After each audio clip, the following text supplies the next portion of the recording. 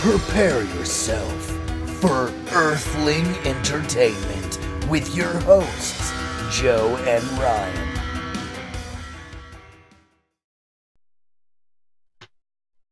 Hello, and welcome to another episode of Earthling Entertainment with your hosts, Joe and Ryan. I'm Joe. I'm Ryan. Hey, excellent. So, yeah, just here at Earthling Entertainment. You know what? Hold on. I was going to start with banter. That's why there was that awkward pause. I was going to be like, hey, guys, let me tell you about my weekend. But I was jumping the gun. I have a whole intro I need to do. Anyways, here at Earthling Entertainment, we do a little bit of the spooky, creepy, scary, like aliens or ghosts or what have you. We have Orion's Disclosure Discussion, which is a great segment where we talk exclusively about aliens. And we have spooky stuff, which kind of covers everything else, whether it's cryptozoology or, I don't know, ghost monkeys. That's a thing we never talk about. Do animals have ghosts? And are they as scary?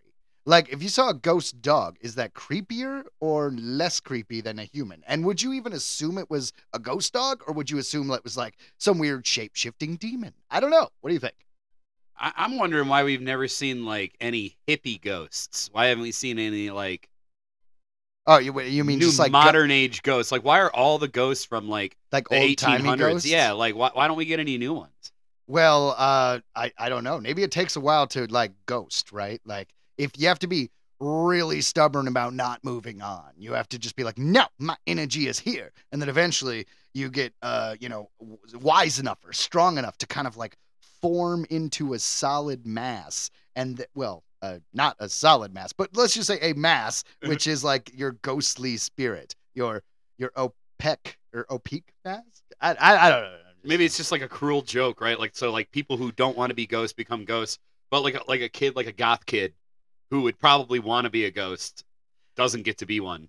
Oh, man, that's funny. Well, I actually, okay, so you know how I did that web series, Fuzz and Malloy?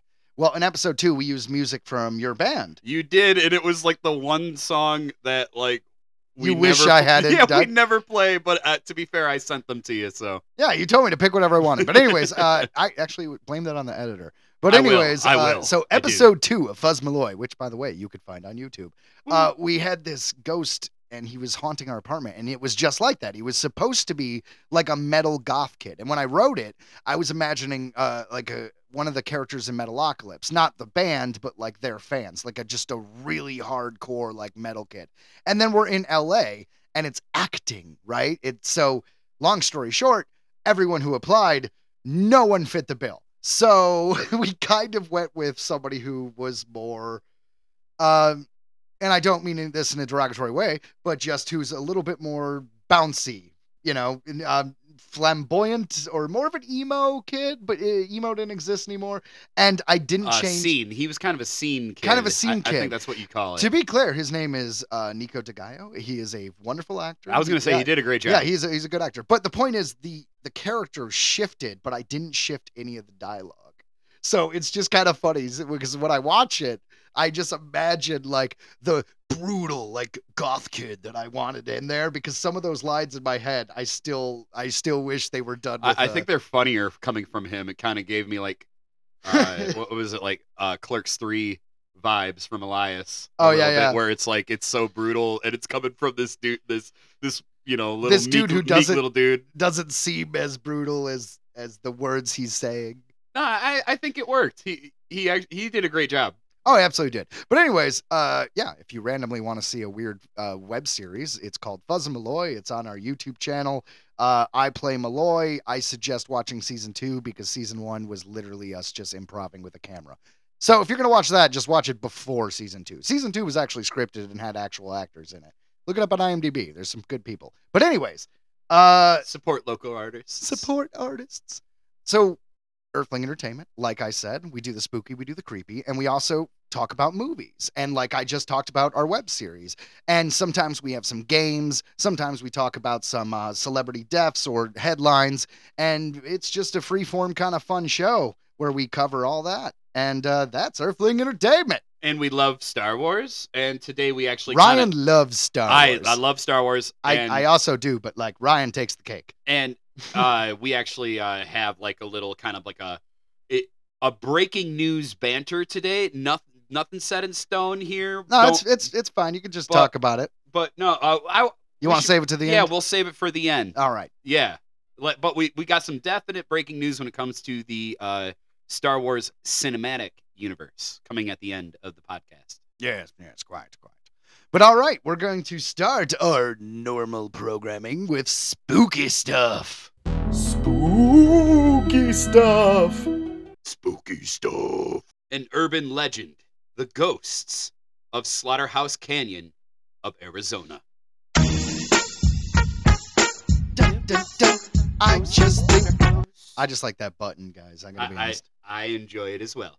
Yeah, we used to have what was it? The what? What character was that?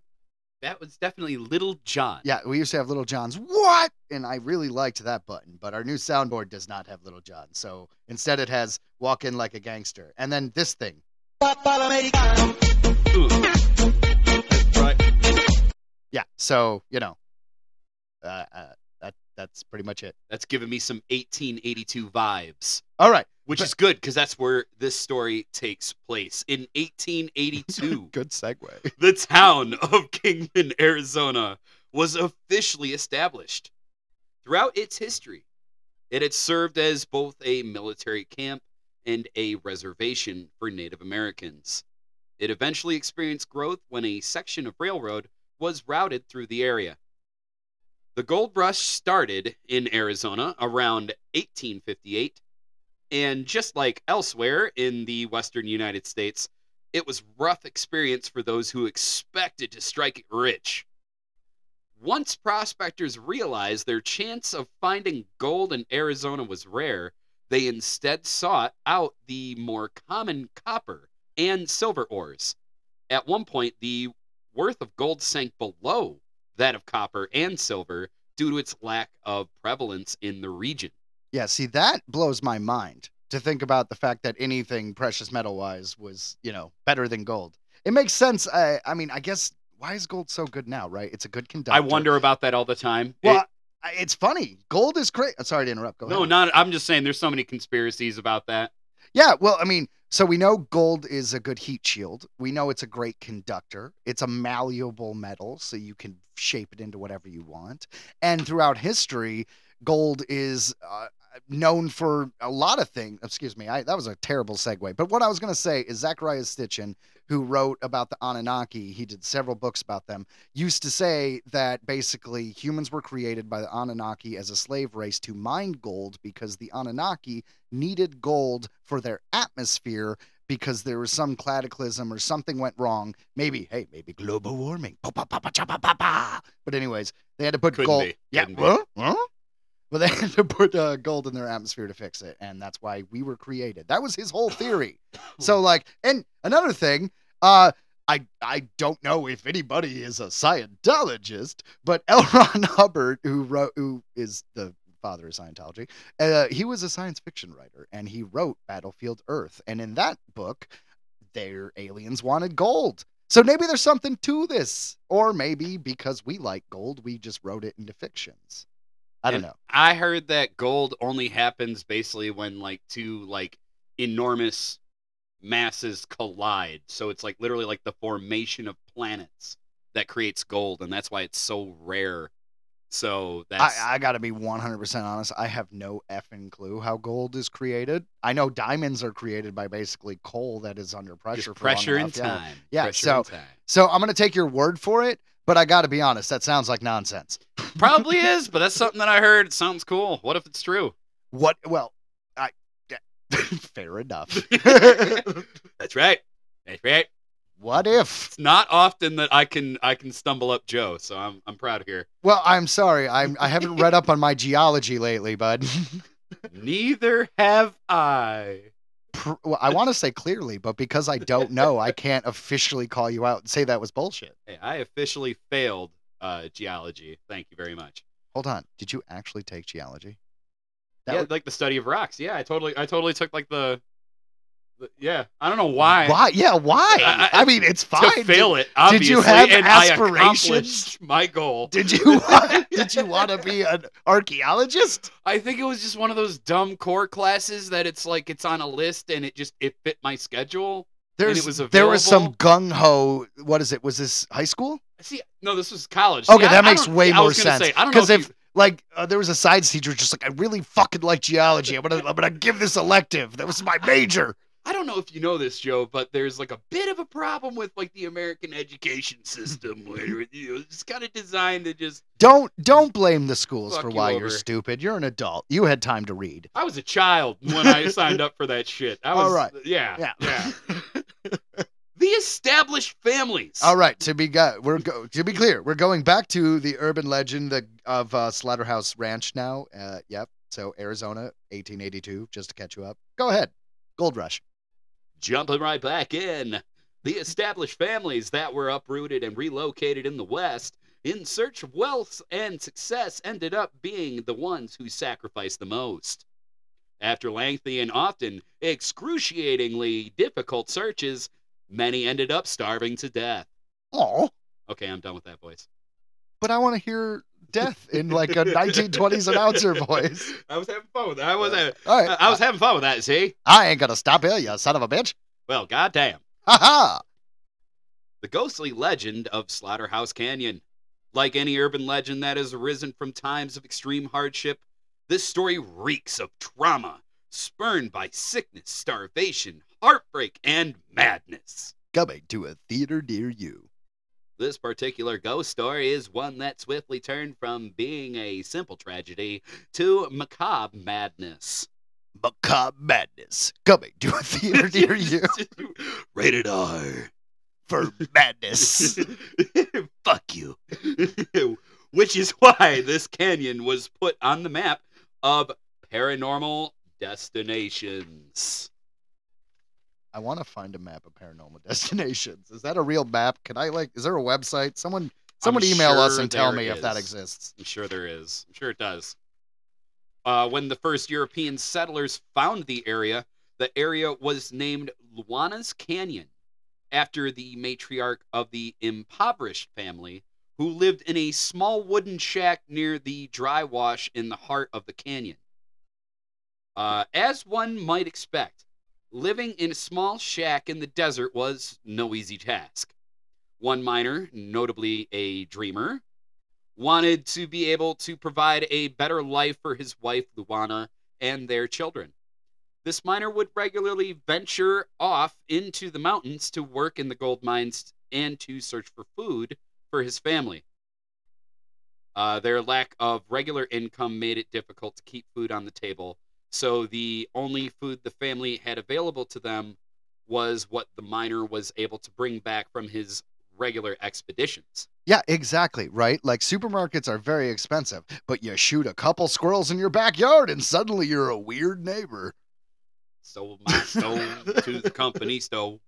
I'm just saying, it makes sense. I mean, all right, so this guy, the only way these people eat is if he hunts and brings back food. I mean, it says searches, but you assume he's not gathering berries. I'm just saying, this is a man.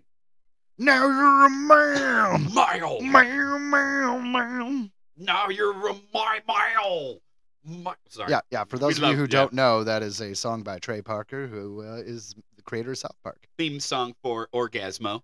Orgasmo, which is a really funny movie. It came out in 1998, where a porno superhero. If you want to see a little bit of roots of South Park, that's one of their kind of like first bigger films they did, right? Definitely check it out if you're a fan of the raunchy comedy. It was before Basketballs. It was. But Basketball was done by the guys who did Airplane. It actually wasn't written by Trey Parker, Matt Stone. I believe they just were actors in it. I did not know that. I really figured that was totally them. Yeah, you know what? And I'm questioning it, but I've always that's what I believe. Yes. And all this belief is strong, so I think I looked it up at some point. Well, shit, it was a match made in heaven because it worked perfect. Basketball is one of my favorite movies. It's so good. All right, back to these family who is, reliant on their husband. Yes, I'm glad I wasn't born in this time because I'm not doing all this shit. The miner would set off to the northwestern mountains on his trusty mule. Named Seymour. Oh, good old Seymour. Yeah, we actually wrote a whole backstory about Seymour, the mule, the trusty mule. It's amazing. Fly high, little Seymour. Well, that was just kind of a ripoff of Parks and Rec. But continue. Of course it was not. Came up with that on my own. But different accounts of this story can't agree on whether the miner left home every 2 weeks or if he would be gone for 2 weeks at a time. What is known is that this was a pretty typical experience during the gold rush era. Regardless of how often he was away from home, his family's only source of food, money, and supplies was what the miner was able to bring back with him. Luana and the children could consistently expect the miner to return with what they needed for their comfort and survival. One fateful day, the miner kissed his wife, Luana, and children goodbye and was on his way. Unfortunately, that would be the last time the family would see their father. Days turned to weeks. I mean, I got to be honest. When he set off on that journey a second ago when you were talking about it, I didn't think it was going to go well. It was set up pretty grimly. Yeah, like just narratively, where else could this story have gone? That guy was a fucking goner. He might as well have worn a red shirt. This was the 1800s version of, I'm just going out for a pack of smokes. Yeah. It's all right, honey. If I don't come back, here's a shovel to bury our children. Was it like Family Guy did some joke like that? My God. Days turned to weeks, and soon Luana began to worry that something had happened to her husband. As the supplies dwindled, her concerns that her husband had fallen ill, had an accident, or worse, had been killed by wild animals, or even the victim of robbery. The miner had seemingly become another tragic victim of the unforgiving gold rush. I mean, seriously, dude, it's in the middle of the desert in Arizona. Like, it could have just been he got bit by a fucking snake and just died. You know what I mean? It might have not been nefarious at all. 1,000 ways to die in the Old West. Yeah, fair enough.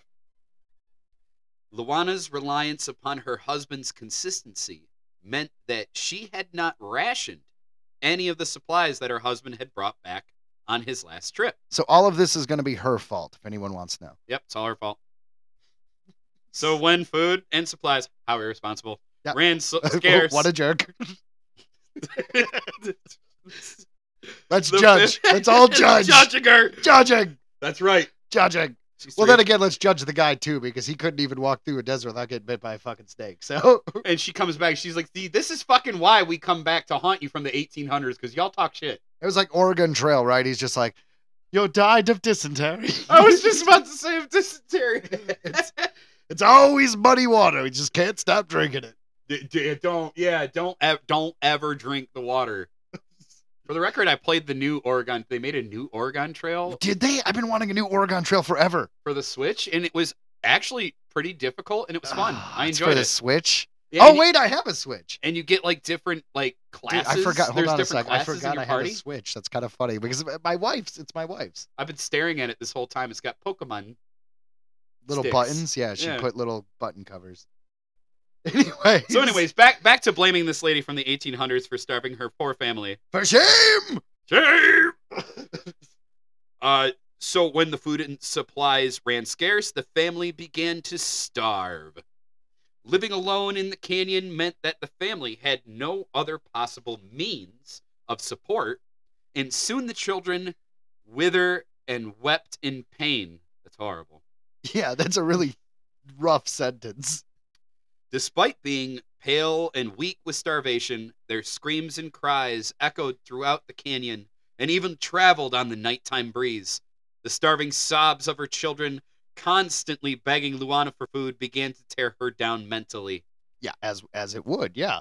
Each day that went by pushed Luana closer toward the brink of insanity, until one day, she just could no longer stand to see her children suffer, and she snapped. Unable Their to cope. necks? Okay, yeah, mentally. Okay, I'm with you. Yeah. Unable to cope with the reality of watching. Trying to make children death is not always easy to make funny, all right? Okay, it's rough. It never gets any easier. Yet we keep doing it every week. Oh, God. Yeah, continue. I don't wanna. Okay. Unable to cope with the reality of watching her children starve to death, Luana's psychosis drove her to do the unthinkable. One night during a thunderstorm, tormented by her children's screams and own agonizing hunger, she put on her wedding dress and slaughtered her own children to end their suffering. Depending on how you do that, right? Like, I am not pro killing anyone, to be clear. But are you actually stopping their suffering? Like, what did she do? She beat them in the head? Because that could take a while. I'm just saying. It doesn't say. Did she have a gun? What did she do? This is creepy. This is creepy, and I don't like it. And you want to know why? It's because they use the word slaughter. And slaughter to me sounds horrifying, and it sounds like it was with a knife. And it's like, that's the worst way. Well, hold on. I guess setting everyone on fire might be worse. But like, Jesus Christ, why use the word slaughter? That is rough. To quote Doomhead from Rob Zombie's 31, it's probably gonna take a couple of extra whacks. Ugh. Dang. Gross. But, honestly, it gets worse. It needs to be vague, right? Because it's a legend. Or is it? All right, continue. I'm sorry. It gets worse. Oh, no, you know what? Sadly, I really fucking believe this shit because, like, there's so many just maddening stories of old frontier times. You were in the middle of nowhere, horrible winters. You're dead. You're fucked. Here we go. This one starts off bright and cheery. Her mind lost. She chopped their dead bodies up into several pieces, splattering the walls of the small shack with blood, which earned it the name of the slaughterhouse. After finishing her horrible deed, see, slaughterhouse. That's gross. That's horrible. After finishing her horrible deed, she carried the pieces of her children and tossed their remains into the river. At the river, she collapsed into a heap, her wedding dress soaked in the blood of her children she had slain. I feel like the writer got like real into this. And now I'm reading it. Luana was overcome with sadness and guilt. She remained on the riverbank, wailing and screaming over what she had done until she succumbed to starvation herself. The next morning, Slaughterhouse Canyon. Was it the next morning? That's what it says. Well, I mean, Okay, so she was at the brink of starving to death. I feel like at that point, just wait another day. Like, you can't deal with your children's crying for one more day. Just all die together. And you don't have to murder them horribly and chop them up into little pieces. Man, at that point, I'd be out there, like, fucking trying to hunt, man. Like, yeah, that is true, right? Try to do something. I know you're in the desert, and I know very little about nutrition, but, like, you can't boil a cactus for something? For fuck's sake, something. Eat some bugs. There's bugs, right? Yeah, I agree with, like you said, if there's cactus, I'm picking those cactus up. I'm going to cut the pricklies off. Like, and I'm going to try to cook it, and I'm like, it probably tastes like shit, but it's something to eat. Yeah, like, worst case scenario, it's poisonous and you die. Best case scenario, it's peyote and you live. At least you tried. At least you effing tried. I don't know. Oh, my God. Like, okay. I wasn't ready We are judging all these frontier people. And that's why they haunt us. Because we talk shit. Oh, my God. Well, in any case, gross. All right, let's continue with this awesome story. Today, Slaughterhouse Canyon can be accessed by the public. It's only a 12-minute drive from Kingman, Arizona. It is said that on quiet nights, when the moon is full and the air is thick, that those brave enough to venture into the desert canyon after midnight are likely to have experiences. Ooh.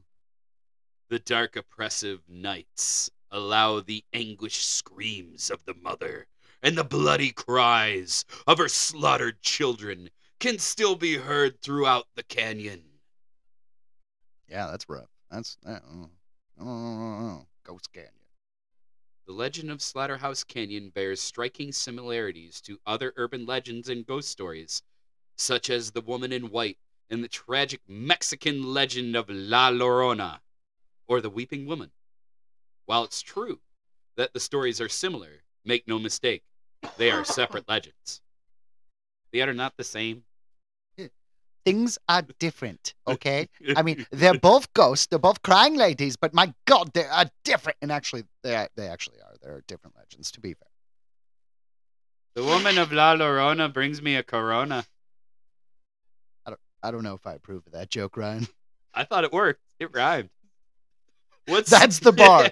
That's the bar. If it rhymes. All right, speaking of that, Ryan, why did the duck go to prison? Why did the duck go to prison? He was selling quack. All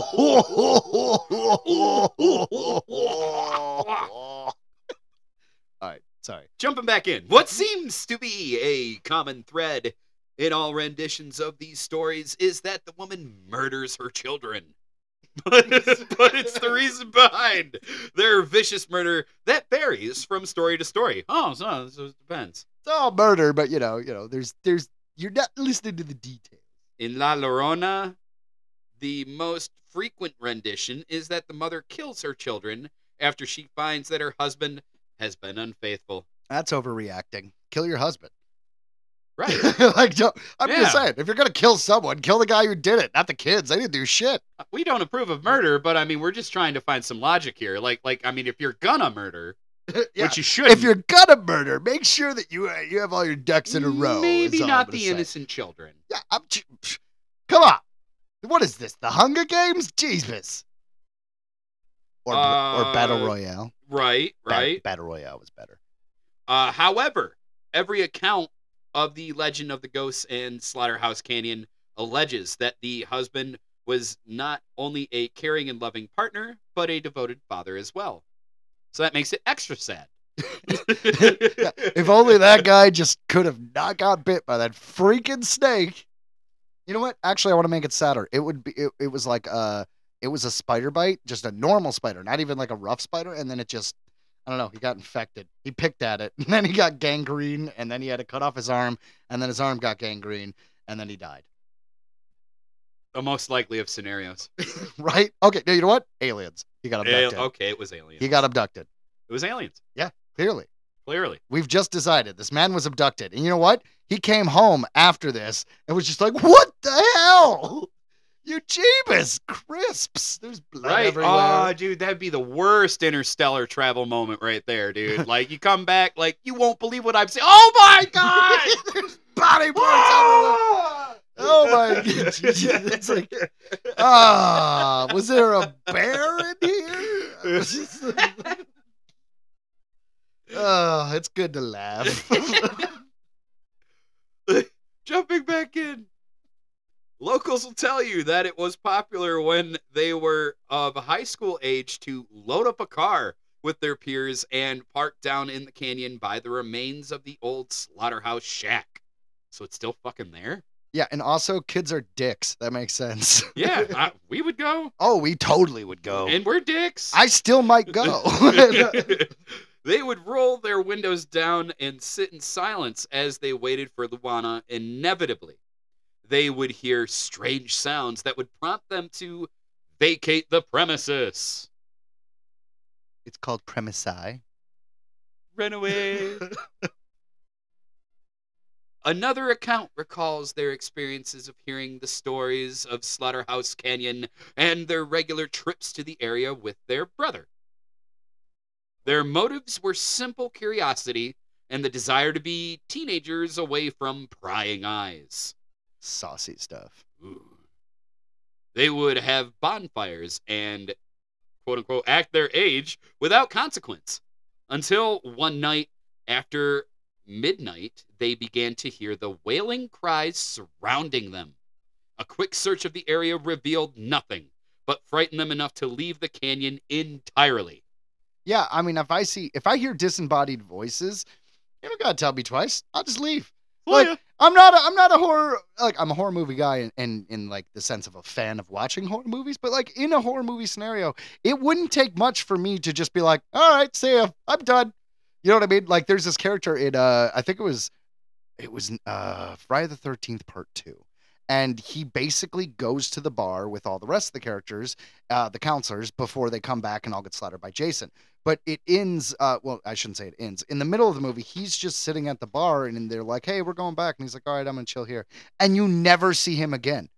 That guy lived because he just was like, I don't know. I'm getting out of here. This seems sketch. I think you'll admit the liquor has its benefits. That's right. Another reference for Almost Heroes. From the American classic, Almost Heroes. Starring Matthew Perry and Chris Farley. Rest in peace to the both of them. Absolutely. You know what's weird, though, is we haven't done a Almost Heroes reference in so long that I'm wondering if there's anyone listening to this podcast who's like, aha! Like, they've listened to us long enough where they're like, referencing the old stuff. Way to go, guys. I've been pretty consistent, but you're right. I haven't done it in a minute. Yeah. We took 2 weeks off after Christmas, and I think that threw the whole reference thing. I saw my opportunity and took a flying leap. Okay, there's one last paragraph of this, and then we can continue to discuss. She said she wouldn't mind if I smoked, and I believed her. I believed. Reference number 2. He's got something in his hands. Anyways, others still, primarily ghost hunters, in search of the ghosts of the Slaughterhouse Canyon, report that while driving down the road that leads into the canyon, they would witness a mysterious woman wearing a black dress and dark veil while walking down the side of the road. While turning back to find her again, she had mysteriously disappeared. As one does. So, this story is 100% believable to me because people are terrible. The further back you go, the worse humanity gets, and it's like, wow, just like how horrible, because this shit happened. This shit happened. Well, it's kind of like cannibalism, right? Like it's screwed up, right, to eat other people. Most people are like, yeah, we're not going to do that. But in survival situations, it totally happens. Like the movie Alive, which is based on a true story. I think it was a rugby team. I want to see that. I saw clips from it. Yeah, it's like a rugby team, and once again, true story, plane crashes, and they have to resort to cannibalism. We know what happened with the Donner Party. So it's just any situation where people are starving. There's another one where in the winter, there was this gentleman who basically ate his whole family, and he's claimed that it was because he was possessed by a Wendigo spirit. I mean... Ooh, we covered that. We did. But I'm just saying, cannibalism in general, what would you do to stay alive, right? Like, you have pets. No one wants to eat their pets. But obviously, there's a point of starvation, whether it's for yourself or your loved ones, where you would kill your pet and eat him. 90% of people. Okay, and maybe like the hardcore animal rights people wouldn't. Maybe they would starve with their dog. I don't know. I have a newborn. Well, he's not newborn. He's like 10 months old. But I have a baby, and if I had nothing else to feed him, I would totally murder a parakeet. I'm just saying. Definitely, I wouldn't just sit around. That's for sure. That's for sure. Like I get it. It was a different time. Everybody was indoctrinated different back then. Unfortunately, at the time, women were not taught how to like go out and hunt and shit like that. They were probably told that they couldn't, which is bullshit. You know what I mean? But that was just how it was back then. So she was terrified. She didn't know what to do. Just to play, the opposite side of that, I don't know if that's true, because I feel like if you're in frontier times, you have to survive. Like, everyone learns everything, right? Maybe it was she couldn't go out and hunt because it's like the kids were too young or something. Like, you couldn't leave them alone. I don't know. I'm trying to give this woman the benefit of the doubt, but you're right. Like, do you not know anything about foraging, if nothing else? That's my thing, is I can't believe that she didn't try anything. Like you were saying, like frickin' cut up a damn cactus. At least it's something, man. Like, well, also, if you're fucking feed him something, man. Well, this is fucked up, right? But if it's going back to cannibalism, if you're going to murder your children and cut them up into little pieces because they're starving to death, why wouldn't your first move be like to cut off your own leg or arm and cook it and give it to your kids? Now, that's really, really, really screwed up. I'm not saying it's not. But why wouldn't you do that before murdering them and cutting them up into little pieces. I'm assuming the little pieces is like the telephone game. I'm assuming she probably just killed them. And then Oh, okay, yeah. So we're fine. Just murder. No, it's still fucked up. But I'm just assuming that a lot of things are, get a little bit of embellishment, and I don't know. But the entire premise of this, 100%, this happened all the time.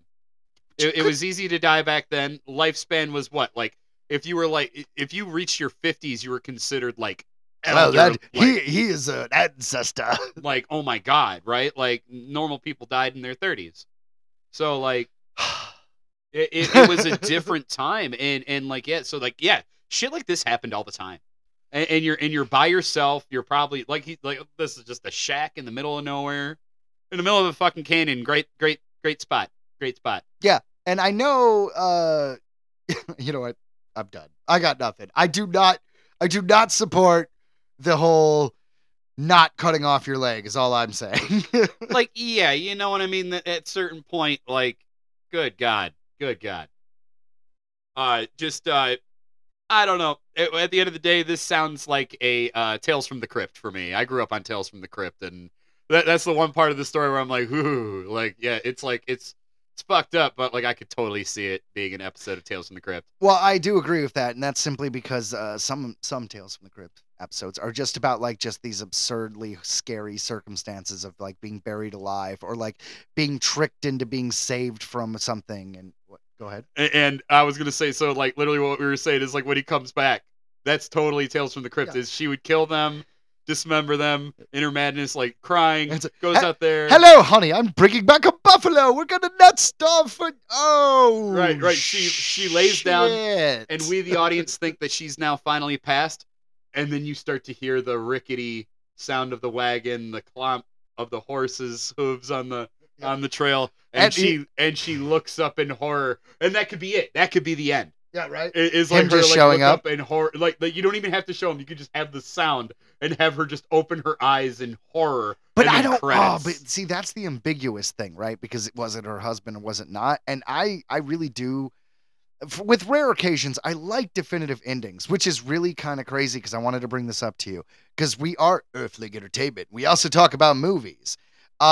So the top spinning at the end of what the Leonardo DiCaprio film where he goes into dreams. Do you remember what that one was called? Oh gosh, no, I don't remember that one. Oh my God, come on, man. I'm terrible. Inception. Anyways, Inception. Yeah, I never saw it. Okay, well, long story short, in Inception, he has a to tell people whether or not to tell himself whether or not he is in a dream or not. So he spins the top, and in the movie, he tells people that's his totem, I think he called it. And if the top just goes along and keeps spinning forever, that's like unrealistic. So he knows he's in a dream. If it topples over, he knows he's in the real world. At the end of it, he spins the top, and then before it like cuts to black, it like wobbles a little bit, so it leaves it to be ambiguous whether or not it ends the movie, the happy ending with his family, whether that's a dream or reality. And it was supposed to show, well, it doesn't matter because he doesn't care whether he's in a dream. That was the point. Like, he doesn't care anymore because he's happy with his family. Okay, that's great. But I recently found out that it was a lie, and the top was not his totem. And this was not an ambiguous ending. His totem is actually his wedding ring. And I think it was every time he's in this dream, his wedding ring is on, and every time he's out of the dream, his wedding ring is off. So at the very end, in that final scene, his wedding ring is off. Keep in mind, I may have reversed that, but his wedding ring is off. So it definitively says that he is in the real world. He is not in a dream. That is a definitive ending to a movie that everyone thinks is complicated and does not have a definitive ending. Well put. Because I needed to watch that. Yeah, it's a good movie, but it's one of those movies that is a bit convoluted, and it is good, but it's not. I don't know. People act like it is like the most complicated film in the world. That's what I've heard. But honestly, you want to watch a complicated film? Watch Donnie Darko. That's a fucking mind fuck. Excuse me for swearing so much. That is a crazy movie. I feel like that's one of those movies where, I finally got it like the fourth or fifth time I watched it. Oh, man. Well, you know what? honestly, the theory behind Donnie Darko's mythology, all that stuff, that's like an actual segment for another show. So we're not going to get that's a into whole it right other now. thing. But long story short, that's a complicated movie. Inception, not saying it's not complicated, but I believe it's more convoluted. That's just my takeaway. And I found it funny that you brought up Leonardo DiCaprio movie, because I was just thinking that, spoiler alert for Shutter Island, that this story kind of gave me a little bit of Shutter Island vibes, because, yeah, she kills the kids while he's away. I mean, is that what happened? I don't really remember Shutter Island. I know there was a big twist. That was he then I think he kills her. Oh, right. And then he's actually crazy, and he actually is an inmate or something. And so the whole thing is he's an inmate. He was obviously arrested for murder because he murdered his wife after she murdered the kids. And then he gets put away, and the whole thing is he's strung this whole story that he's a cop investigating the island and not a patient, and it's this whole big thing. And you could still argue. For the record, we're never going to spoil new movies. These movies are like 10 years old. Yeah, Come on, this is guys. an old one, and I gave the spoiler alert. So give me a break. Don't be a jerk. Don't be a jerk. But yeah. So that's kind of all I had to say about this. I believe this kind of crap happens, and if you believe in ghosts, I'm not like the biggest ghost person. It's not my biggest forte, but this definitely sounds pretty ghost worthy. Yeah, totally. Anyways, so we are about to start our next segment, Ryan's Disclosure Discussion. Ryan's Disclosure Discussion. Are mysterious crop circles cryptic alien messages, or just a ruse?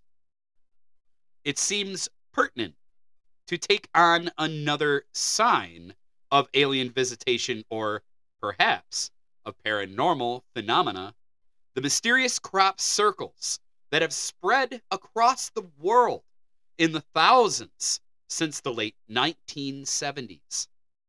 What's surprising is how much these signs and their origins date back even further. They're believed by millions of Americans over time as something different from UFOs. Remember the 2002 blockbuster Signs, directed by M. Night Shyamalan. Unpopular opinion, I actually love all of M. Night Shyamalan's movies, even the ones that people hate. For instance, Lady in the Water, we don't got to talk about it. I love that movie. Everyone tells me it's garbage. I didn't hate it. Yeah, fair enough. Continue. Starring Mel Gibson and Joaquin Phoenix. It can't be by hand. It's too perfect, said Reverend... Yeah, just start that whole paragraph over. You got weirdly stuttery there. Remember the 2002 blockbuster Signs, directed by M. Night Shyamalan and starring Mel Gibson and Joaquin Phoenix. It can't be by hand. It's too perfect, said Reverend Graham Hess, Mel Gibson, after inspecting a football field-sized pattern cut on his wheat crop.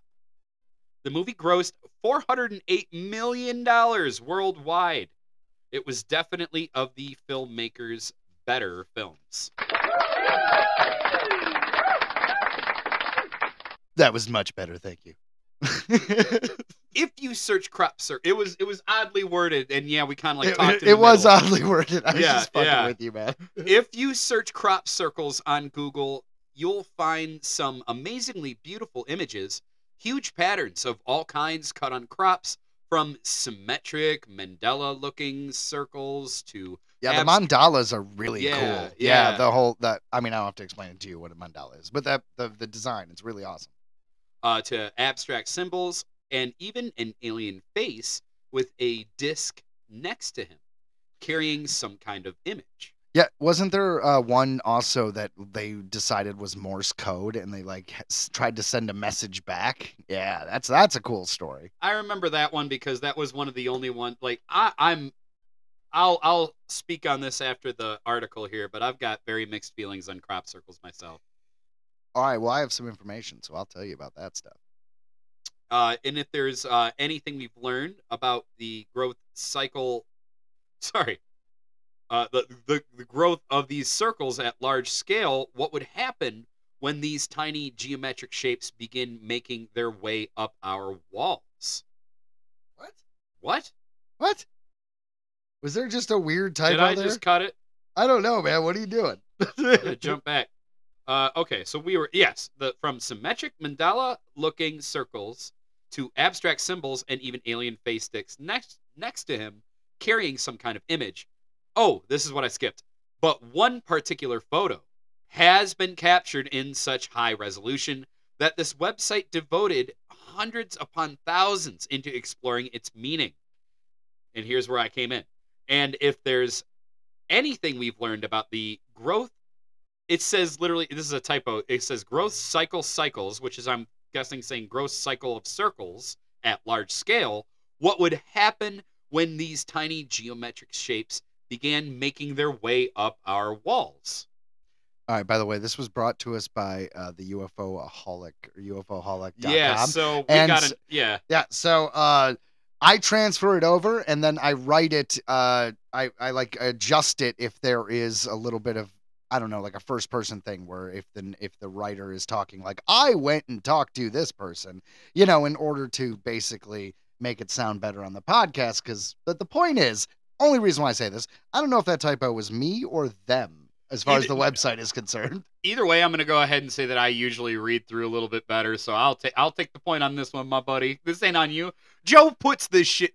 Joe is the glue that holds this show together, my friends. I just come here and fucking read. So, like. Well, so. I appreciate it, bud, but obviously no one wants to hear someone talk to themselves. So, it's a double show. The banter, the back and forth. That's what makes the show good, man. Anyone can talk about, weird phenomenon or like cryptozoology. What makes our show different is our weird pop culture knowledge and the banter between us. So, our history. I've known this kid since we were fucking in middle school. It was middle school. So I think it was after 6th grade. So it was 7th grade. No, it was in between 6th and 7th grade. We were literally 12.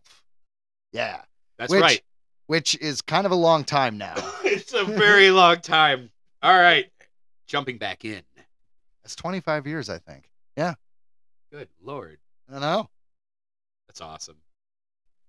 Sorry, every now and then you're going to have to experience the love that me and Joe have for one another. That's why we do this show, because we love each other and we wanted to do a project, and so here we are with Earthling Entertainment Podcast. To be clear, a very platonic love. Not that there would be anything wrong with the other one, just that's not the case. He's my heterosexual life mate. There you go. We're the Jay and Silent Bob. We're the Harold and Kumar. We're the Cheech and Chong. All right, just to motherfuck, noise. 1, 2, 3, 4, noise, smoking weed. Oh, sorry. If your first thought that was a Jay and Silent Bob reference. Well done, by the way. Well, I'm just saying, $15, little man, put that shit in my hand. If that money doesn't show, then you owe me, my jungle love. Oh. I think I want to know you. Yeah. That was the first Jay and Silent Bob. I hear they're actually doing another Jay and Silent Bob film. Like Kevin Smith is writing it and making it. Here for it. I love Kevin Smith. I love Jason Mewes.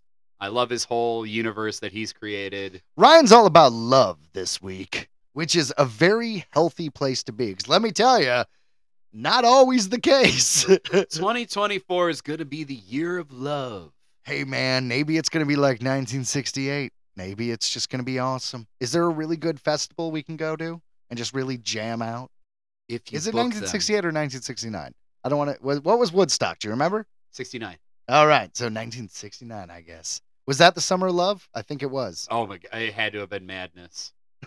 I would have loved to have been there. Definitely on the time machine list of things I would go to. You know what I sometimes think about is we don't. All right, so on the show we don't talk about anything politics or anything world news because obviously this show is supposed to be for everybody. We just want it to be entertaining and enjoyable. But just to briefly touch on it, things are crazy right now. And I sometimes think about, like, in the 60s, how it was with Vietnam and other things happening in the world. And we romanticize that time with the hippies and stuff like that, but it might have been really scary. And I wonder if It now. had to have been terrifying. Sure. And I wonder if now, with everything going on, is it like, let's say 20, 30, 40 years from now, is it going to be romanticized in the way, like, oh, they were going through this or that. Once again, on this show, we don't get into it. But, oh, this happened, that happened, world events. And it's just like, I don't know. What is, taking a step back, what is the history? How is this decade going to be looked upon? Yeah, because sorry, just to finish my point, fine, dude. because just to put this in perspective, 1985, Back to the Future, he goes back 30 years to see his parents and make sure that they get together in 1955. Well, you know what, Ryan? You know what that means? If that movie was made today, they would go back to 1994. Ouch. Yeah. See, that's what I'm just saying. So when we watch Back to the Future and you're just like, whoa, the 50s, what a far off time.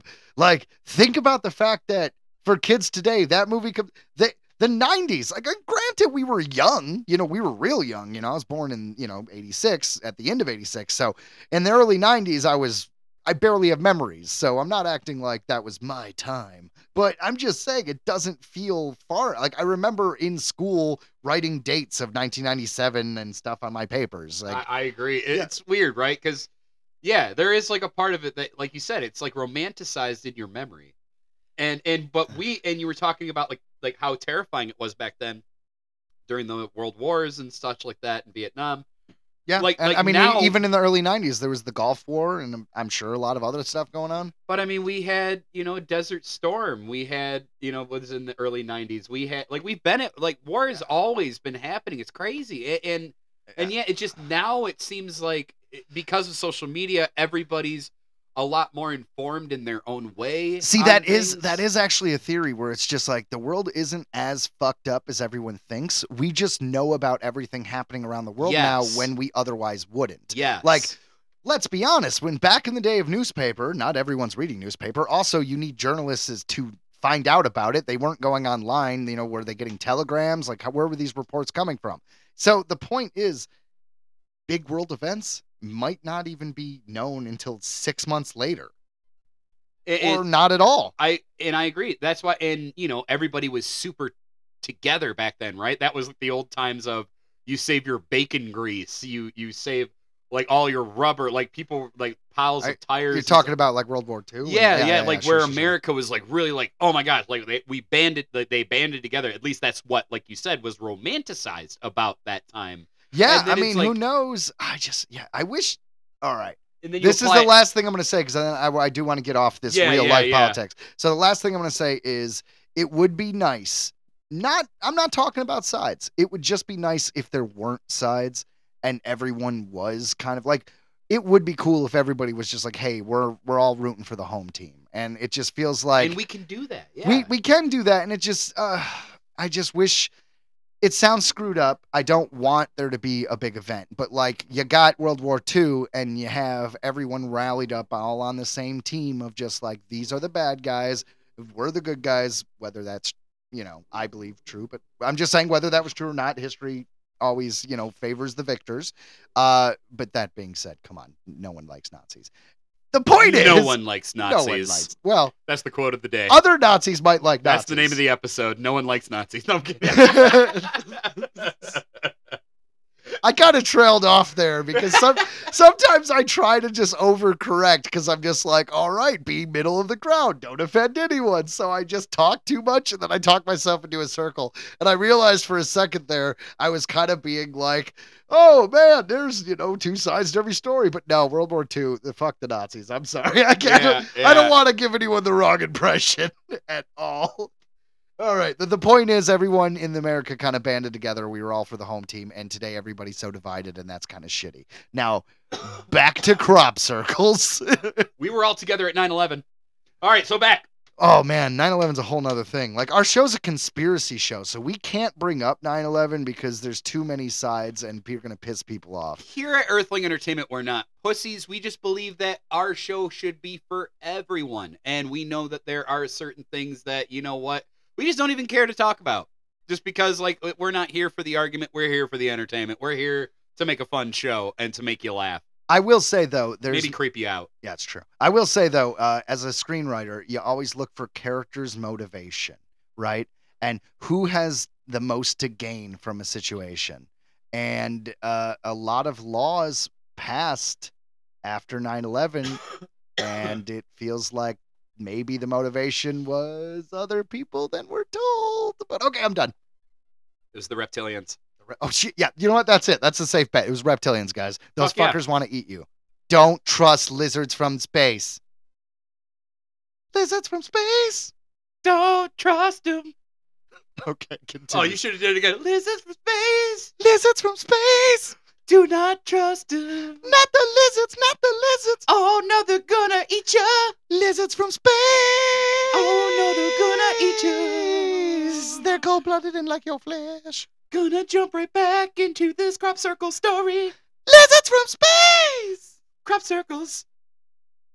If your first thought was, that must have never happened, then guess again.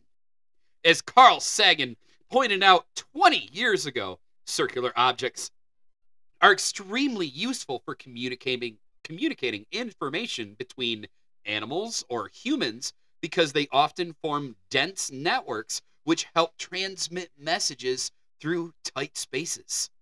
Circular structures could serve as communication conduits, like communications cables carried overhead without getting lost. We're reaching a little bit here. just a tad, but it's fine. A documentary, Crop Circles, Quest for Truth, directed by... Crop Circles, Quest for Truth. Very well done. Yeah, I thought so. Directed by William Gazecki. The real one. Interviews several experts who are clearly puzzled by the whole thing, attributing it to aliens or supernatural phenomena. The preview opens with scary words. Spooky. Spooky words. Creepy. Okay, I'm going to do it as spooky as I can. How do you understand what can't be explained? Wow, Ryan, that was really good. These things are footprints of intelligence. That is his impression of Kevin Cash, who did the voice of Splinter in the first Teenage Mutant Ninja Turtles. Thank you. A voiceover later states, and yet we know nothing about them, and no one really knows how they got there. No. Yeah. What the hell was that? All right, continue. Ding. There's a random beep. I don't know if that's going to show up on the podcast. I was going to say, I don't think that those show up. We heard the random beep, and that's what we're reacting to. That's right. Pop-up video. Oh, pop-up video. Hey, dude, those are the best. All right, so VH1 back in the day did pop-up video, which was music videos that, like, fun facts or did you know little blurbs popped up and, like, pointed at something like, that helmet was in Star Wars and now it's in the background of this Michael Jackson fucking video. My favorite was when they ran out of shit to say and they would just say random ass things. Like, it made no sense why they would even bring this up. Like, nice. All right, jump back into the crop circles. Pop-up crop circles. Pop-up crop circles. One might assume that these people must have lived far off somewhere where none were discovered before, perhaps in outer space. Or maybe their craft could simply remain dormant all this time, like every other UFO sighting at least since 1948. Bit of a stretch. But then why is our government always claiming alien encounters from now on instead of actual sightings didn't happen around those times until hundreds of years ago? Why? Also strange. The phrase used when talking about UFOs, as evidenced here, never appeared after 1945, but was borrowed into much earlier statements concerning alien abductions. Wow. This documentary should be contrasted with the one from National Geographic Channel, Crop Circles, Is It Real? Is it? Or with the Confessions of a Crop Circle Designer. This is where I go like, Yeah, right. The author, Matt Ridley, published in Scientific American in 2002, Crop Circle Confession. In his words, the whole episode taught me two important lessons. First, treat all experts with skepticism and look out for their vested interests. Many cerealologists, those dudes who are like really into cereal. Yes, I'm a Lucky Charms study major. That was my Frosted Flakes! My thesis was Lucky Charms. Frosted fucking Flakes! Frosted Flakes? What about tricks, bro? Fucking fuck tricks! All I'm right. not a kid. Yeah. You know what? A kid, bro? I'm a grown ass man. You know what? Bro. Screw you, man. I'm gonna sniper Frosted Flakes, and then I'll be a serial killer. Fuck that bunny. What? Many cerealologists made a pot of money, silly rabbit, from writing books and leading week-long tours of crop circles, some costing more than $2,000 a person. Second, never underestimate... These are quotes, by the way, of this Yes, yes, quote. Second, never underestimate the gullibility of the media. Even the Wall Street Journal published articles that failed to take the man-made explanation seriously. As for the identity of those who created the complicated mathematical and fractal patterns that appeared in the mid-1990s, I have no idea. But Occam's razor suggests that they were more likely to be undergraduates than aliens. All right, hold on a sec. There are some things I want to say about this. So, yes, people say that crop circles can be made, and they have demonstrated this, with basically a board and two strings, and they push down the crops all at once in a flat surface with the board and make their designs. But there are two things we need to remember here. All of those man-made crop circles are, for lack of a word, imperfect. So actually, there's like instead of a circle, it's a little bit of a sketchy circle, right? Like even if it's a perfectly round, the edges are just a little bit frayed. Like you just don't get all the crops as perfectly circular as some of the real ones. Also, crop circles that are real actually have the crop at the part where it bends, it actually elongates and creates basically kind of like another knuckle, and they're bent over while the stalks are not broken. These man-made crop circles, which were done with the board and the strings, all of the stalks are broken, and that is how they're laid down. So it's almost like the real ones had some kind of, and I'm speculating here, but like some maybe one can imagine radioactive or a sci-fi kind of heat ray or just something that kind of just lays these crops down as opposed to breaking the stem of the crops. Right. Also, I never heard that. Also, real crop circles, years later, you know, the even after crops grow and they've recycled the land a little bit, sometimes imprints of the crop circle show back up where it's just dead grass in the area of the crop circle. Like they come back, like whether it's an energy or things like that. These are all things to keep in mind, is all I'm saying. Similar with the, I forget his name, the Fire in the Sky guy, the famous abduction. They say that area still had, when they went there, had like some kind of radiation going on that they couldn't explain. Well, see, there you go, man. And even though I know that film in particular, people find a lot of fault with because the actual story that the man who was abducted tells and the particulars of the film. Travis Walton?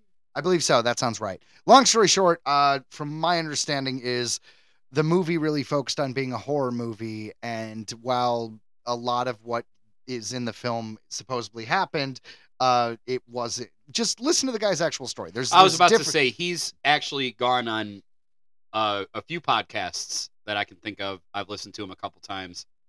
He has recounted the whole experience, and yeah, the movie Fire in the Sky is mostly accurate, but when it came to what he actually experienced, he found them to be quite peaceful, and what sounded to me to be like the blondes. The Nordics. Yes. Yeah. That's what it sounded like to me. Yeah, and correct me if I'm wrong, but the Nordics I always imagine as like from what they describe, it's like a 6 foot tall elf from Lord of the Rings. Like they're just really beautiful, skinny white people with blonde hair, which sound a little racist when I say it out loud, but I'm not the one who, described these Nordics before now. I forget the Star Wars race, but that's what the Munes reminds me of the Munes, like where they were like the bankers of the society, where they were like considered to be the pure middle man. And they were so that like I always thought of the blondes as kind of like that. Like they were You called them the Bloods, which is funny to me. That's what I you know them as the Bloods. I know them as the Nordics. Yeah. I don't know why. That's what I always attributed to them as. The Legolases. Yes. They're taking the hobbits to Isengard. Huzzah! Throw the ring into Mount Doom. No. Come on, Frodo. Don't be a dick. It's fucking mine. Come on, Frodo. I took it this fucking far. It's mine. Frodo. It's fucking mine. Frodo, the whole point. The whole point I left my garden was so we could throw the damn ring in the fire. You know what, Sam? Me and Gollum, we pissed in your cereal yesterday. Gollum just wants the ring. He's gonna take it. He's my bro. Yeah, he's on your back right now. He's gonna bite your finger off. He told me he wouldn't do that. He's gonna do it. He wouldn't lie. Lord of the Rings. I'll be goddamned. He bit my finger off, just like you said, Sam. Too bad I haven't been listening to you this whole time. Thank you. All right, so can we throw the damn ring at... Oh, there he goes. Off the cliff.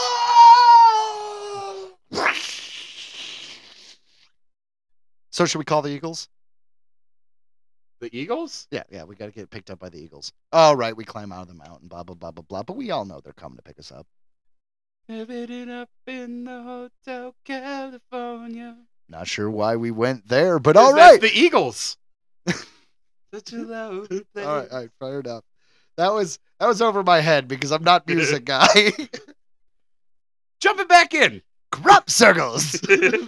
Fractals became popular around that time, and the documentary by National Geographic conveniently explains how it's done.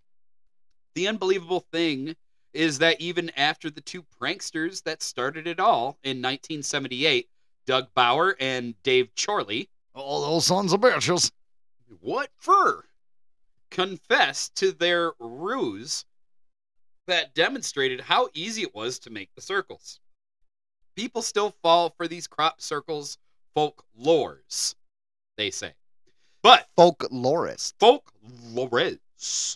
But how could there be thousands of these things spread around the world?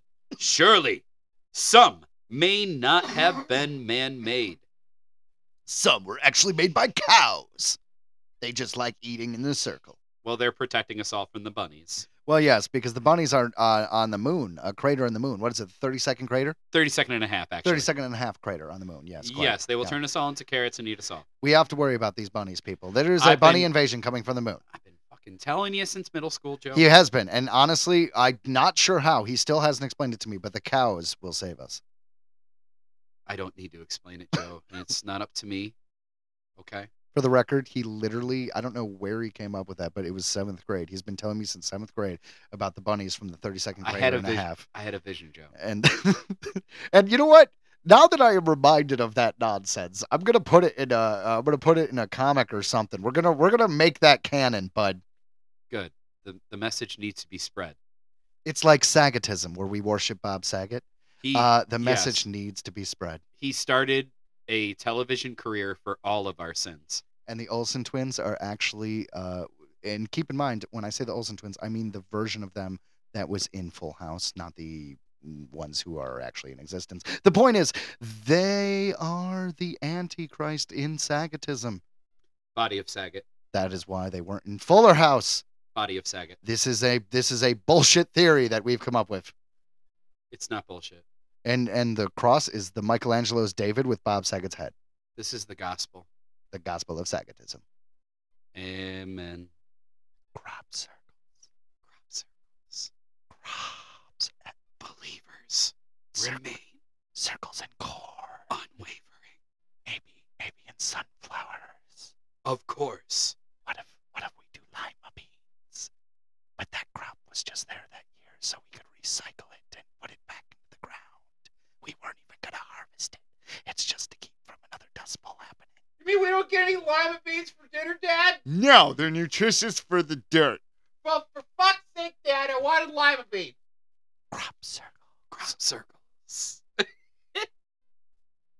Shit. Okay, the unbelievable thing. Oh, yeah. Sorry. Believers remain unwavering.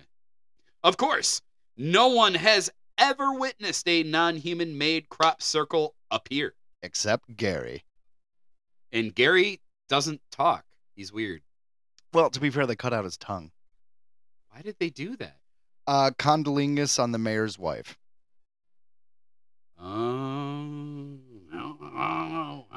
Yeah. Yeah, he figured it was the only way to make sure it didn't happen again. Oh yeah. It all happens conveniently at night in secrecy, including the Like Condolingus and the mayor's wife. Condolingus Yeah, and the mayor's wife. exactly. Out of view, where the sun doesn't shine. If it's true that the purpose of the circles is to convey some kind of message, wouldn't it make sense to have them happen in front of actual witnesses? And what is that's like the most? Yeah, that was just like stupid. That was the best this journalist has put in this thing. That was like, okay, that was a good take. That was a good take. Like nailed it. And what is this alleged message that's taking thousands of crop circles to attempt to convey over 30 years? What if it was just like a recipe for human stew? They're just trolling us. They're like, we're coming to eat you. So all of these cropsicles are literally just ingredients to like, this is what we're gonna do to put you in our human stew. Twilight Zone. It's a cookbook. To serve man. Yeah, yes, I knew the episode. Twilight Zone. It's either a very crop circles. It's either a very complex message, or we are just too plain stupid and can't get it. Yeah, that's probably true. I will end this in the 50s reporter.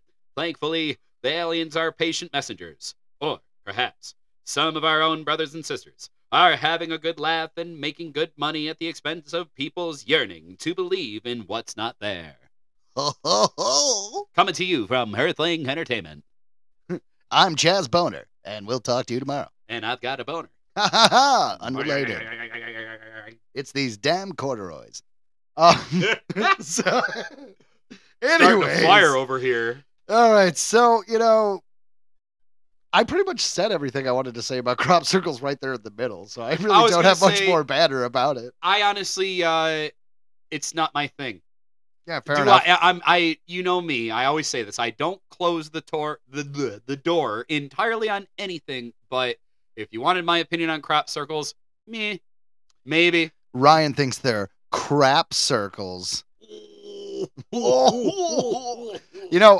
Strange wilderness. Fair enough. Yeah. Do you care? See, that's why we're Earthling Entertainment, because it's constant movies and entertainment references. Well, that's what I do. Even when we don't have a entertainment segment in the episode, we still have entertainment in the episode. That's what they call ADHD. ADHD.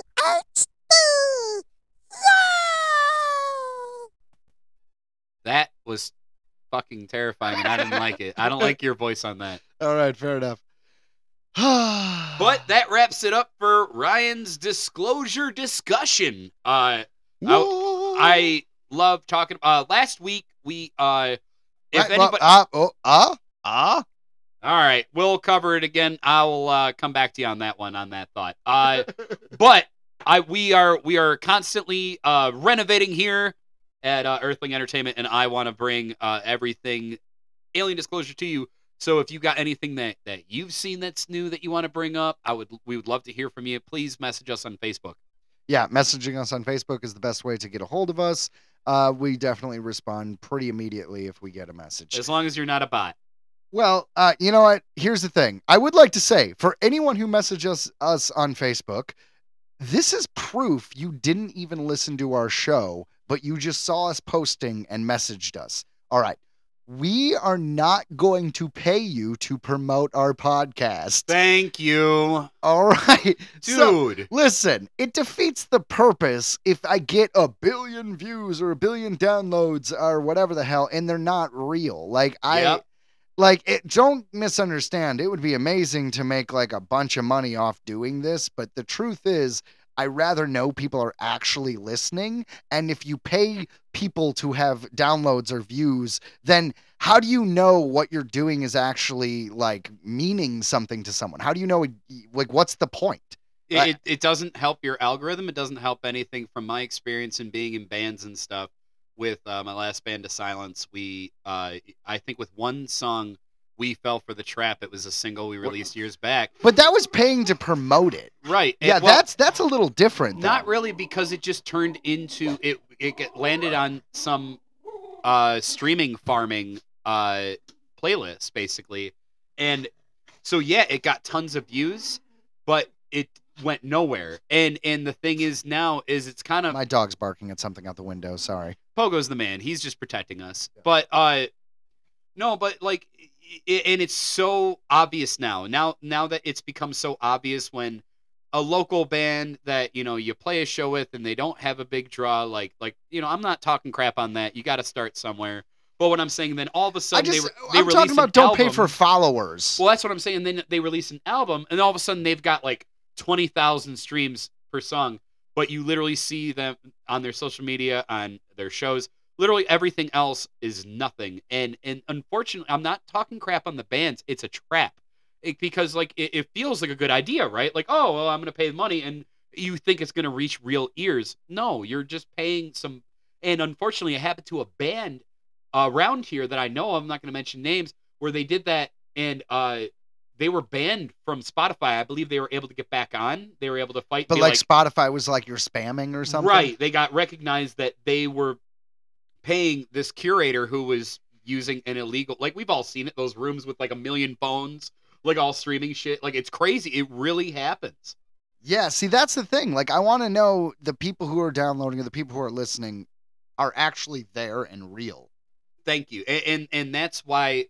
Yeah, well, like I said, last thing I'll say about my band, we released last year our first full-length album, and we chose... Oh, dude, it's fantastic. I appreciate it. No. Plug it. Tell them what the name is. It's A Silence, Endanger Us All. It's the first full-length I've ever done in my entire career. I've been doing music my whole life. Nothing to show it but great memories, you know what I mean? No delusions of grandeur here, but with that last album, we did it organically, and we were really proud of those numbers because we worked for it, and it was real. It wasn't like huge numbers. So the name of the band is A Silence. Think Asylum and Silence and cram it together at the Y. Yeah, so it's A Silence, and the name of the album is Endanger Us All. All right, because listen, listen to it. Stream it if you want. I suggest buying it, but that's just me. You don't have to do that. It's streaming everywhere. It's on YouTube. You can watch it for free. Or you can buy it and actually support him. Some melodic death metal from Detroit. Like I said, nothing to show but great memories. But I just had to. I wanted to chime in with that because I have a lot of experience in that. Yeah, it does you no good to pay these new curators for empty listens. Yeah, well, it bugs me because it's like, all right, so someone on Instagram has like, oh, you have 50,000, followers. Wow, that's amazing. And then you look and it's like they post something and there's like 10 people who are like, yeah, we like it. And it's just like, all right, so that's clearly a bunch of bots. And okay, I like Instagram because I like the idea of the photo album, and I've been using it since early on. It's getting old because all I'm getting is the algorithm sending me like, oh, you're a guy, here's chicks, or you're a nerd, here's nerd stuff. And I never even see stuff from my friends anymore. Yeah. And I don't know. It's just, you could tell when people follow you and it's fake. They have a fake profile. It's just clearly there to be either a thirst trap or something else. And it's just, it's losing the point. And it's like, I blame the people who are like, spend $10 and we'll give you 1,000 followers. Yeah, and like I said, it's we are truly in the Wild West. What, Like that's a just bandit. social media? That's an internet bandit, right? Well, there. you know what's really screwed up, man? Smartphones like the iPhone and stuff came out in 2007. We graduated in 2005. We had graduated high school before smartphones existed. Yeah, YouTube began in 2008. Holy shit. That Right. can't be. No, that can't be right. There was no YouTube when we were in high school. But I remember watching Lonely Island videos. Was it on the website? Damn. Must have been. You might 'Cause be yeah, right. Yeah, it was either 07 or 08. I know that it was not. Yeah. But no. That's So fucking yeah, weird. and now we're in this time where we talked about the SAG-AFTRA strike and all that for movies and TV entertainment to keep up with the times of streaming. I really think that we're long overdue for a music uprising for the same reason, because you just don't see artists aren't getting what they deserve when it comes to streaming. And I know a big thing. The last thing I'll say about Spotify on this episode is they just announced that like if you don't get like 10,000 streams a year, they're not even going to monetize you at all now, and Well, they hold only on. give like 0.008 cents on the stream. All right, but here's my thought, Ryan. You're just saying how like Spotify and streaming is screwing us, but then you were gonna like stop me from plugging your stuff when I was like, you guys should buy it. You're like, no, just stream it. I'm just and being then 2 modest. seconds later, you're like, streaming actually fucks us. Just Well- buy the damn album, guys. It's Well- $10, right? Because I'm not, like I said, no delusion. I'm not in it for the money. I would rather people just hear my shit. Like it's cool. I like the legacy aspect. I like that it's out there. Well, you that know. is just it. You have contributed to the zeitgeist of like metal music. You've done that Yep. for sure. I was there. I did my best. I'm He on is to the being next- modest. It's a professional album. It's very good. And this is an album made from years upon years of experience and study of music and metal music and the culture. Like, he is downplaying it because he's a very modest person. It is Well, a and- very good professional album. And my band was amazing. I had Rick on bass. I had Alex on the drums, who is no stranger to the local scene. He had been playing. I remember going to see him for years. And then, of course, we had Aaron Lumsden on guitar, who also runs Acuro Productions, who did all of our music videos. He actually recorded and produced the album other than the drums. The drums were done at Metro 37, which you'll appreciate because it's a reference to Clerks. 37? That's funny. Yeah, no, Aaron's a really good dude, and he's very professional. And what's the name of his company? Acuro Productions. He's the shit. He Yeah, does so if you're in a photography. band in the Detroit area and you need a music video Music or anything like that, videos. hit him up. I'm sure He like has a Ryan recording- says, he has a recording studio as well. exactly. So that actually is an unprompted plug. We're just plugging him because he's Came really up good. in came up in conversation. Yeah, here. he's a really good dude and he does good work. So check him out. Fuck yeah. No, like I said, that was an unprompted plug. We're just kind of chatting.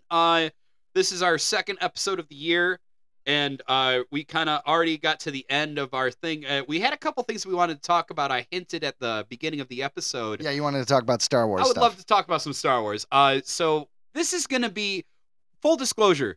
This is rumors. We are talking rumors right now. Well, We don't. I don't want to say it's rumors. It's people have reported it, but there's if Variety or Deadline reports something, it is 100% true. If it's a Ooh. third party website, sometimes people just write shit for clickbait, so it's tough to tell. So let's start. Sorry to interrupt. Let's start.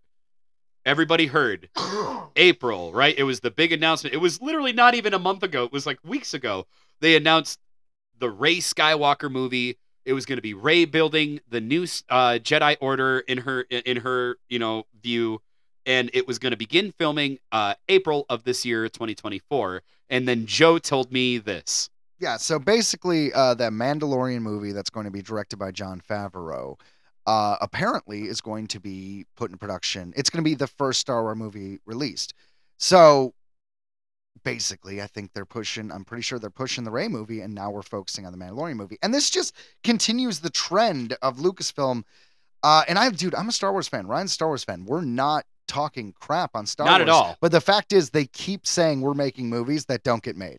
Like I mentioned before, Patty Jenkins was going to do a film, Rogue Squadron, and that never happened and is not going to happen. Ryan Johnson, game. the writer and director of The Last Jedi, whether you like that movie or hate that movie, he was supposed to be doing his own trilogy. That's not happening. Should have. Kevin Feige was announced that he was going to work on a Star Wars movie. That's not happening.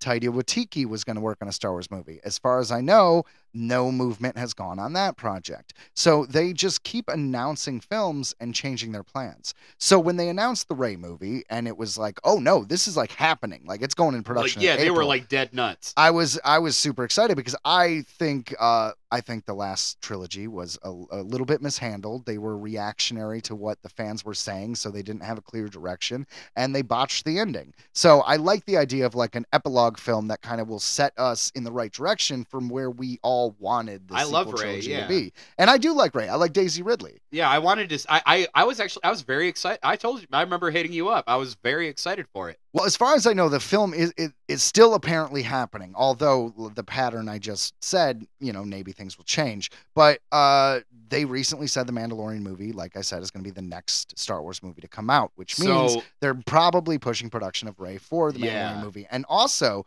previously, this was going to be directed by Dave Filoni, and it was going to be a Mandoverse film. Now it's a Mandalorian movie. The difference being the Mandoverse would have been all the shows connected. And this one is directed by Dave Filoni, written by Dave Filoni, as far as I've seen. And it's no, Jon Favreau is doing. Sorry. Movie. I apologize. I get their names mixed up in my head.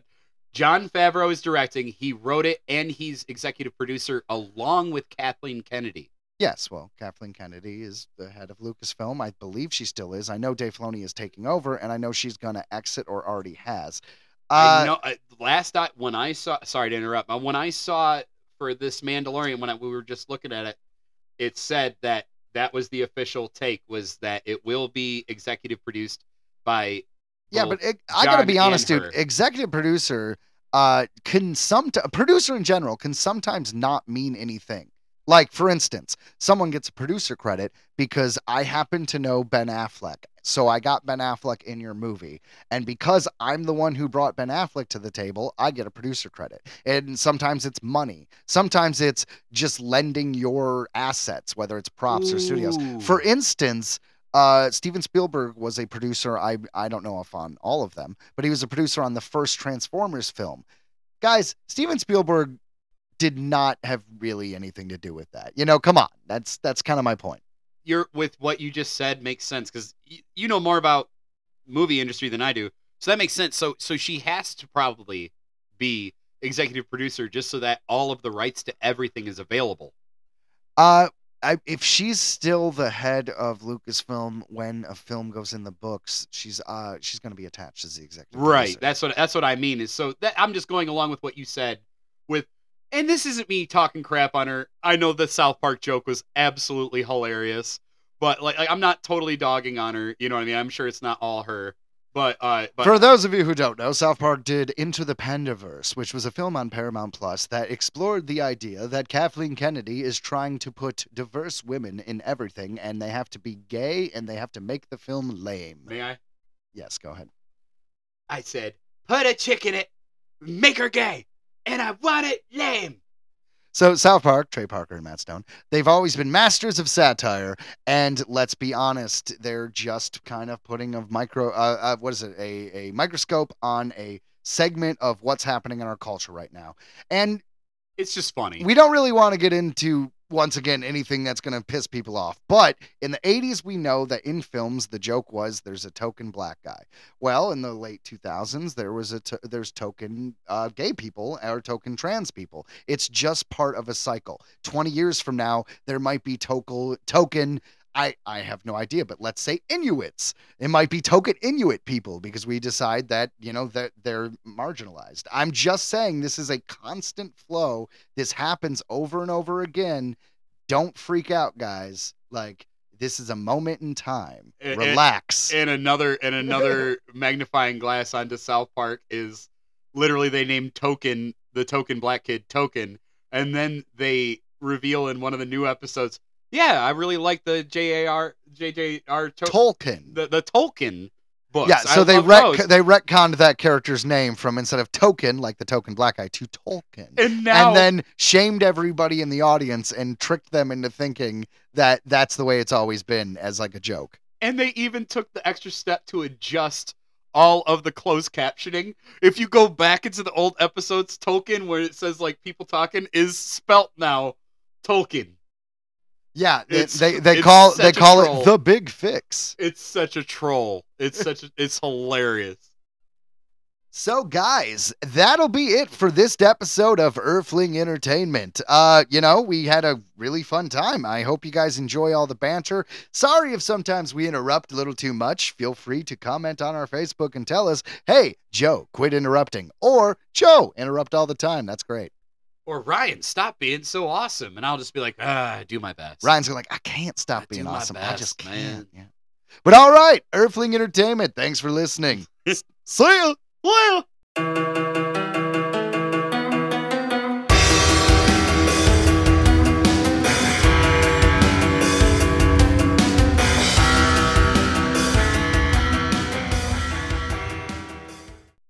do you like Reuben sandwiches? Do you like Reuben sandwiches? Yes, but the bread, which is usually what? Sourdough? I think it's like a rye. Yeah, it's a rye. I have to make sure that that bread does not have seeds. There's some rye bread with seeds and some without. But if it doesn't have seeds, I absolutely love Reuben. I also love God, what is I forgot about that with you. Yeah. Well, what's the other thing that's not a Reuben? It's like a Reuben, but it's like turkey instead. It's called like an Ashley. Just like a turkey Reuben. No, it has a different name. It's like an Ashley or something. I'm unaware of the name, but what I was gonna say. Rachel. It's a Rachel. Okay, so I've never heard of that name, but I have seen turkey Reubens next to a Reuben. Fair enough. So my guess is some places just chose to just call it because probably a lot of people don't know the Rachel. Well, they're fucking idiots, Ryan. Well, I mean, they're pieces I'm an of idiot, Joe, because I didn't know. You are, but it's okay. I still love you.